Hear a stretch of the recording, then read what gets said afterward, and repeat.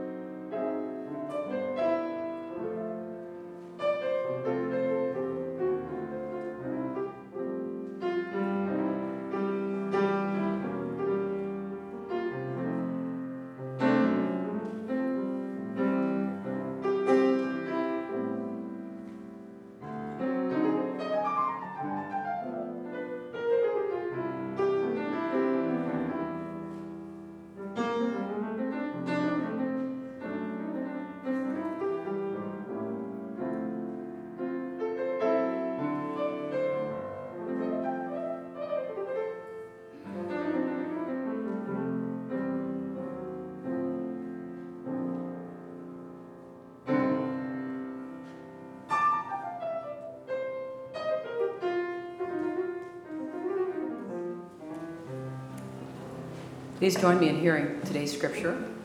Both are from the New Testament.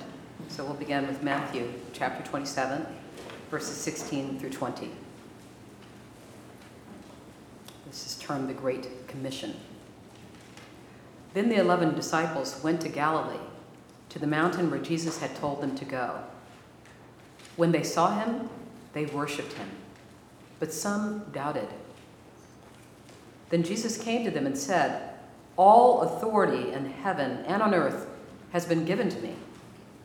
Therefore, go and make disciples of all nations, baptizing them in the name of the Father, Mother, and of the Son, and of the Holy Spirit, and teaching them to obey everything I have commanded you. And surely I am with you always, to the very end of the age." Our second reading is from Luke, chapter 6, chapters 27 through 36. But to you who are listening, I say, love your enemies, do good to those who hate you, bless those who curse you, pray for those who mistreat you. If someone slaps you on one cheek, turn to them the other also. If someone takes your coat, do not withhold your shirt from them. Give to everyone who asks you, and if anyone takes what belongs to you, do not demand it back. Do to others as you would have them do to you. If you love those who love you, what credit is that to you? Even sinners love those who love them. And if you do good to those who are good to you, what credit is that to you? Even sinners do that. And if you lend to those from whom you expect repayment, what credit is that to you? Even sinners lend to sinners, expecting to be repaid in full. But love your enemies, do good to them, and lend to them without expecting to get anything back. Then your reward will be great, and you will be children of the Most High, because God is kind to the ungrateful and the wicked. Be merciful, just as your father, mother is merciful. Praise be to God. It's a pleasure to worship with you this morning and to see some of you from earlier phases of my life, different assignments in my life. We all know Martin Luther King Jr. quite well, I think. We've learned a lot about him, especially about him as a civil rights leader. But I'd like to focus on an area of his life that's a little more intimate, that maybe we don't know as well. I certainly didn't know it as well until I started to investigate, and that is his relationship with Jesus. How it began, how it evolved, how it deepened. And as I do that, I want you to keep in the back of your mind your relationship to Jesus. How it began, how it's evolving, how it's deepening, changing. So one thing to remember about Martin Luther King Jr. is that he grew up in a very intensely religious, church-oriented home. His father, Daddy King, was the pastor of the most prominent black congregation in Atlanta. Very strict, pray at every meal, learn scripture lessons. Church lasted all day Sunday. His mother, Mama, well, she was a perfect preacher's wife. She went to all the events. She had a kind word for everybody. She knew names. She knew who was in trouble. And what they had at that church is what Martin Luther King Jr. Looked back on and called high voltage worship. High voltage worship. That would include such things as moaning, crying, shouting, healing, moving around. Amen. Right? I was thinking back to the last time I've been to high voltage worship, and it was when we were visiting relatives of my wife's in Florida. We went to their Pentecostal church on a Sunday morning. And it was our first time there, so we didn't quite know what to expect, even though we'd been to those kinds of services before. But something new happened. Unexpected. There was a woman right in front of us who, in the middle of the service, stood up and started moaning. And I thought, oh, she's sick. Well, maybe I was right, maybe I wasn't. But then her prayer partners gathered around her, and she kind of wilted right into them. And they took her over to a chair, and they wrapped her in a purple robe, and the congregation started praying and shouting and singing, and everybody was praying over her. That's high voltage worship, right? Or at least a little slice of it. And if you want that to happen here, talk to your worship committee. They call that, by the way, slaying in the Spirit. Being slain in the Spirit. Yeah. So this is the kind of worship that he grew up in. By the time he's 5 years old, he is quoting Psalms by heart, quoting the stories of Jesus by heart, and starting to feel the deep respect that's offered to him and all black people in that context. The church was that safe place where they could get away from the humiliating discrimination they had to face so many other places. Well, by the time he was 13 years old, you know what happens to teenagers in America, right? He decided to rebel against his commanding father and parts of the Christian tradition he didn't hold dear. So he stood up in Sunday school class one morning and he said, I do not believe in the bodily resurrection of Jesus. 13. Well, nonetheless, even in spite of his rebellion, he was being groomed to be a preacher, right?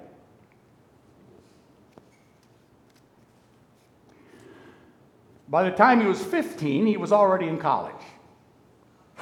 Morehouse College. And there a couple of things happened to him that affected his relationship with Jesus.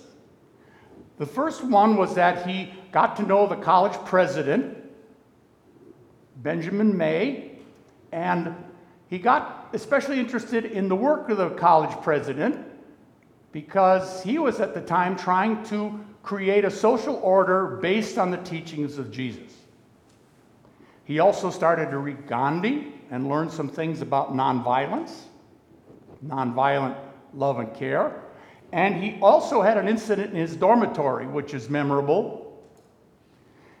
There was another student, a white student, who accused him of stealing something from him, and he calmly denied that.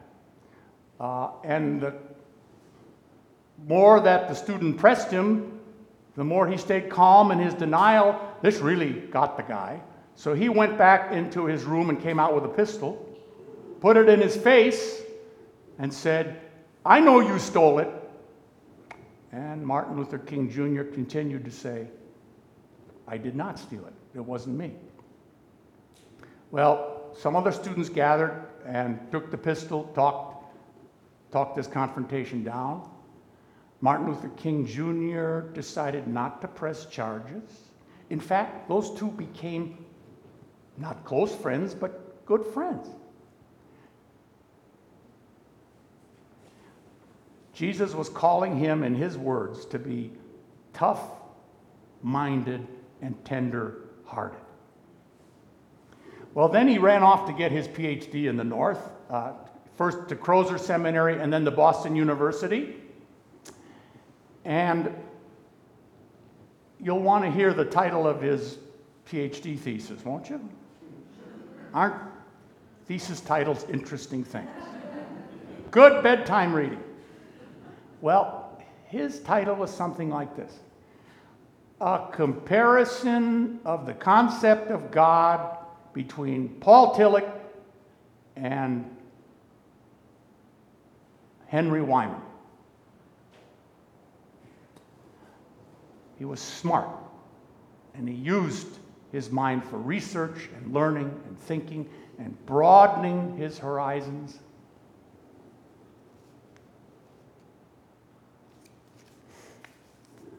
Well, when he graduated, he took his church, first church in Montgomery.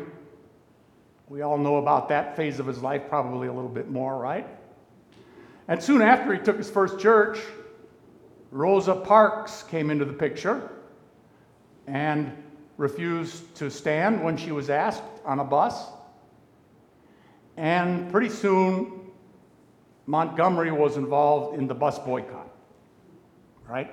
And Martin Luther King Jr. began to lead that, became a national figure, really, as he led that.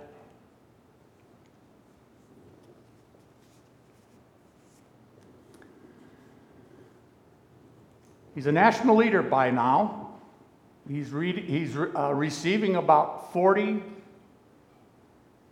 letters of hate each day. He has a young family. And his relationship to Jesus began to change again at this point because, well, why don't you hear from him? This is a sermon he delivered about that moment soon after he became a national leader and soon after he became afraid for his life and the life of his family. Then I got up and went back to the kitchen and I started warming some coffee, thinking the coffee would give me a little relief. Then I started thinking about many things. I pulled back on the theology and philosophy that I had just studied in the universities, trying to give philosophical and theological reasons for the existence and the reality of sin and evil, but the answer didn't quite come there. I sat there and thought about a beautiful little daughter who had just been born about a month earlier. We have 4 children now, but we only had 1 then. She was the darling of my life. I'd come in night after night and see that little gentle smile. And I sat at that table thinking about that little girl and thinking about the fact that she could be taken away from any minute. And I started thinking about a dedicated, devoted, and loyal wife who was over there asleep. She could be taken from me, I could be taken from her. And I got to the point that I couldn't take it any longer. I was weak. Something said to me, you can't call on Daddy now. He's up in Atlanta 175 miles away. You can't even call on Mama now. You got to call on that something and that person that your daddy used to tell you about. That power that can make a way out of no way.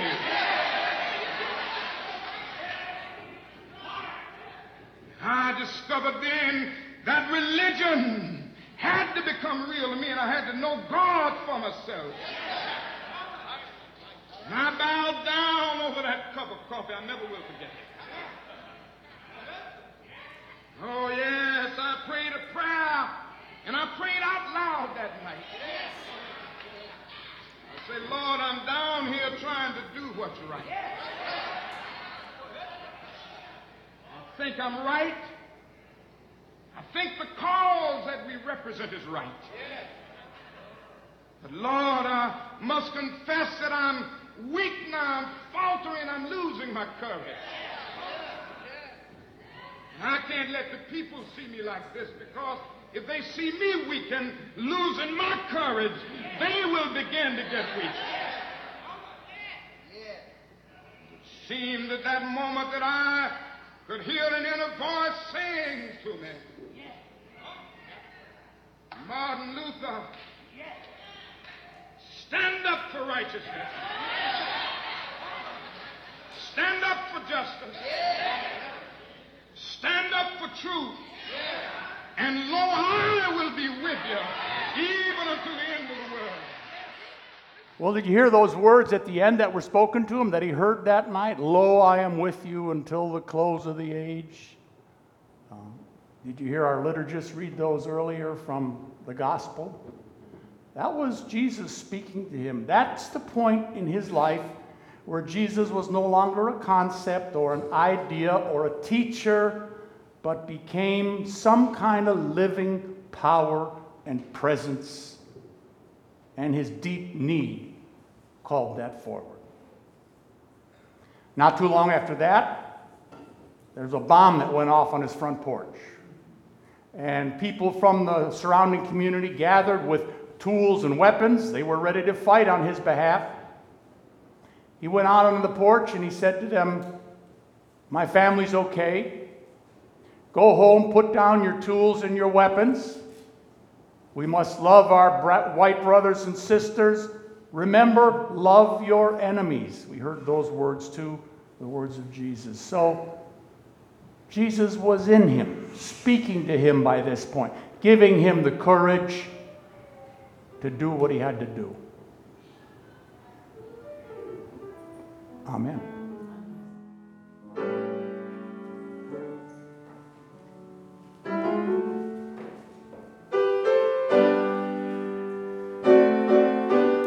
Our final hymn is 474, the purple hymnal. You would stand if you're willing and able and sing Precious Lord, Take My Hand.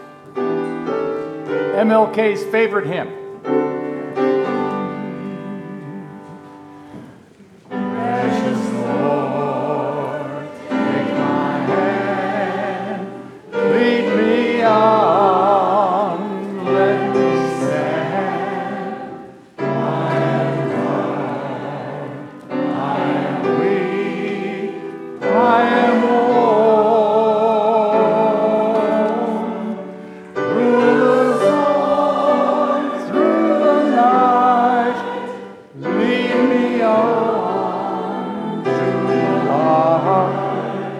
Take my hand, precious Lord.